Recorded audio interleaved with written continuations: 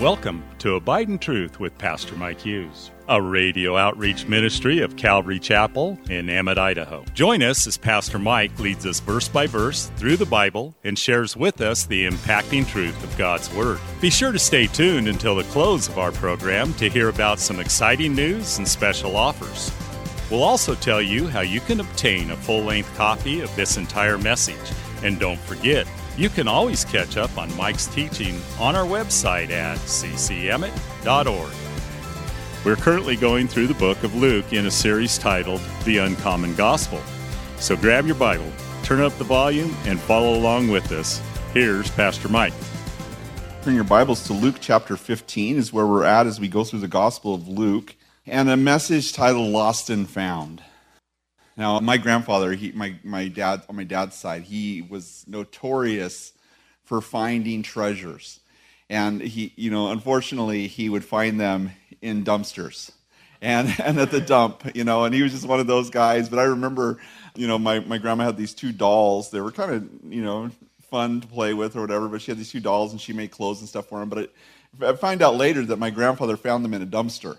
And they were saved out of the dumpster, And I think that's a metaphor for life, isn't it? Because I think that many of us were kind of in a bad place, in a dark place, in a dingy place, in a gross place. And Jesus came along and he dumpster dove for you, right? He found you. And so I was just thinking about that in light of our text today, because that's exactly what we see as we look at Jesus' life and the way that he loved people. And, it doesn't matter where you've been, Jesus, he'll pick you out, right? And it doesn't matter. You don't have to clean yourself up, It's not like you have to I got to wash myself and, clean out my armpits and, scrub real good. And then I can come to church and God will accept me. He grabs us from the gutter, right? From the gutter. He saves us from the guttermost, I think somebody said once. Anyway, Luke chapter 15 is where we're at. If you'll stand with me, we're going to read that today. It says, Luke chapter 15, verse 1, Luke, writing by the power of the Holy Spirit, he records, "Then all the tax collectors and sinners drew near to him to hear him. And the Pharisees and scribes complained, saying, 'This man receives sinners and eats with them.' So he spoke this parable to them, saying, 'What man of you, having 100 sheep, if he loses one of them, does not leave the 99 in the wilderness and go after the one which is lost until he finds it? And when he has found it, he lays it on his shoulders, rejoicing. And when he comes home, he calls together his friends and neighbors, saying to them, Rejoice with me, for I have found my sheep which was lost. I say to you that likewise there will be more joy in heaven over one sinner who repents than over 99 just persons who need no repentance. Or what woman, having 10 silver coins, if she loses one coin, does not light a lamp, sweep the house, and search carefully until she finds it? And when she has found it, she calls her friends and neighbors together, saying, Rejoice with me, for I have found the piece which I lost. Likewise, I say to you, there is joy in the presence of the angels of God over one sinner who repents." And Father, we thank you for this passage and just the parables that Jesus tells us, and I pray that you would give us ears to hear what your Spirit is saying to us, Lord. As we go into this passage, Lord, that you would make application in our hearts and our minds, Lord. That we'd remember where we came from, what you've saved us out of, Lord. We love you and praise you in Jesus' name. Amen. You may be seated. Now, one thing that fascinates me, and this is the problem with chapter breaks and everything, because maybe you read this chapter and then the next day you read the next chapter, is that this flows into this from what we just came from. And that's typical of especially these narratives that we go through in the New Testament. But in this one, it's actually pretty interesting because he flows from the cost of discipleship. And of course, in the cost of discipleship, he talks about those difficult passages of hating your relatives. You have to, if you want to be his disciple, you have to hate your mother and your father, your wife, your children, and even your own life.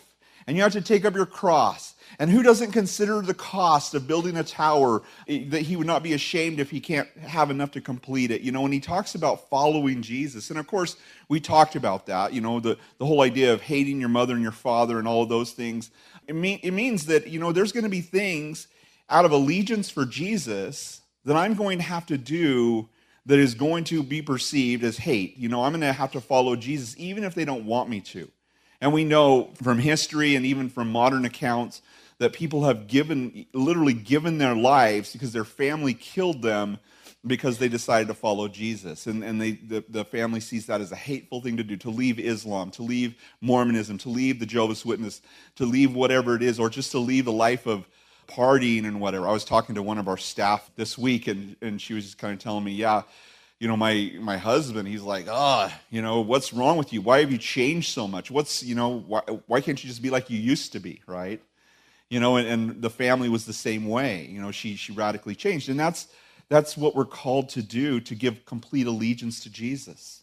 Even to the point where if it means that I'm going to be arrested and killed, I'm on board with that. Not that I sign up for that. It's just like signing up for the military. I sign up for the military because I want the benefits and I want the adventure and I want to serve my country and I love my country, right? But I also understand that signing my name on that line means that I could go to a foreign war or even a domestic war and I could actually give my life for that cause. And you're willing, as you sign that paper, you're willing to do that. And so it is when we follow Jesus, it's that complete allegiance to him. Jesus, I will follow you no matter where you go, no matter where you take me. I will obey you in spite of what everybody in my life says, even if it means death for me. And that's the cost you have to consider. Yeah, the cost you have to consider. But what fascinates me most about all of that is what it says in verse 1. Then all the tax collectors and sinners drew near to him to hear him. It's like, yeah, give it all up to follow me. And they're like, hey, I want to do that. It's crazy. You think that would be the last people. It's these dedicated people that are righteous and holy and all the things that they do. No. He draws those people. But that tells me something about Jesus. And I think this is the most important thing that I get from this passage, is that Jesus is such a person that you feel so loved and so accepted by him that when he tells you the truth, it hits you in the heart rather than you feel like he's just being judgmental and critical and looking at you cross-eyed because you don't dress the way you're supposed to dress or look the way you're supposed to look or don't live in the neighborhood you're supposed to live in to be considered acceptable to society. And so Jesus was just so approachable that even the Pharisees who knew all these things that he did were miraculous, so approachable and so unassuming in a sense that they felt comfortable putting him down. This is who Jesus was. He was just that very kind and acceptable person, but willing and absolutely determined to speak the absolute truth to you. Nothing describes this more than John chapter 8 when they find the woman caught in the act of adultery in the very act. They catch her and pull her out there. Who knows if she was even wearing anything but maybe a rag or something, and bring her out before Jesus and plop her down before him. And they say this woman's caught in adultery in the very act. And Jesus is writing on the ground, and he stands up and he says, let he who is among you, let him cast the first stone. And then he goes back down to writing with his finger in the dust on the ground. The finger of God, writing. Who knows what he's writing, As the guys standing there watch what he's writing, maybe they see their name and they're like, I'm out of here. And they start to bail out. And then he looks at the woman, and in that case, of course, let every fact be established, right? You can't just accuse somebody. It has to be established by 2 or 3 witnesses according to the law. And everybody now is gone. And he says, ma'am, where are your accusers? And she says, I have none, Lord. And he says, neither do I condemn you. Go and sin no more. So there's no condemnation, but there's also that you stop doing what you're doing. This isn't leading anywhere good in your life. And Jesus is able to say that because of just the way that he is, the way he carries himself. And so these tax collectors and sinners, I don't know if you guys like tax collectors. Sounds like they just hired a whole bunch of new ones. What about sinners? Oh, those people. I was at a pastor's meeting, and there was a guy who was sharing. He was the pastor of a Calvary Chapel close by, and he was talking about how he went to church. First time he went to church, he was stoned. It's like, sitting in the back, and it was here in Idaho. He went to a church here in Idaho. He's sitting in the back. He's like wigging out. But he heard the gospel message, and he got saved. And then he went and got all of his friends. He brought like 10 potheads. He says they were high on LSD. They were high. Some of them were high on something purple, something. I didn't even know what he was talking about. Like, he's telling me all this, all this stuff they're high on. They come in and like they're all just like making really loud noises, and they're sitting in the back row. And one guy's like, "Is this almost over?" Like in the middle of the message, and he's like, "Shh, and listen, whatever." Some of them got saved, and some of them didn't, But years later, he went up to one of the elders, and he's like, "Why didn't you guys kick us out?" And he's like, "Are you kidding? We were praying to reach your group of people. That's who we were praying to reach. And you guys came into the church." Thanks again for listening to Abide in Truth with Pastor Mike Hughes. If you would like a copy of today's sermon in its entirety, call us at 208-365-0991 or send us a text at 208-991-2756. Be sure to mention today's date. You can also listen to Pastor Mike's latest message on our website at ccemmett.org. And don't forget to search for Calvary Chapel Emmett on iTunes and YouTube. Remember to hit subscribe when you're there. Thanks again for listening, and remember, always abide in truth. Until next time, God bless. Abide in Truth is a radio outreach ministry of Calvary Chapel in Emmett, Idaho.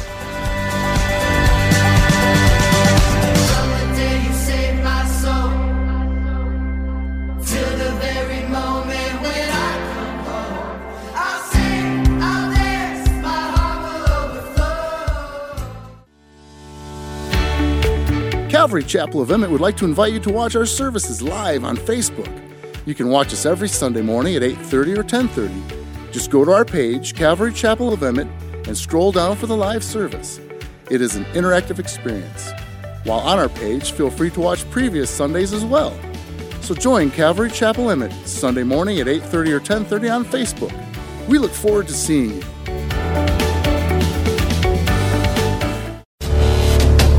Calvary Chapel of Emmett would like to offer you a free gift for joining us today. Right Now Media. Right Now Media has been called the Netflix of Christian Bible studies. With over 30,000 Bible study and discipleship videos, there's even tons of Christian cartoons for the kids. To get your free account to Right Now Media, just visit our website at ccemmett.org/rightnow. That's ccemmett.org/rightnow. And God bless.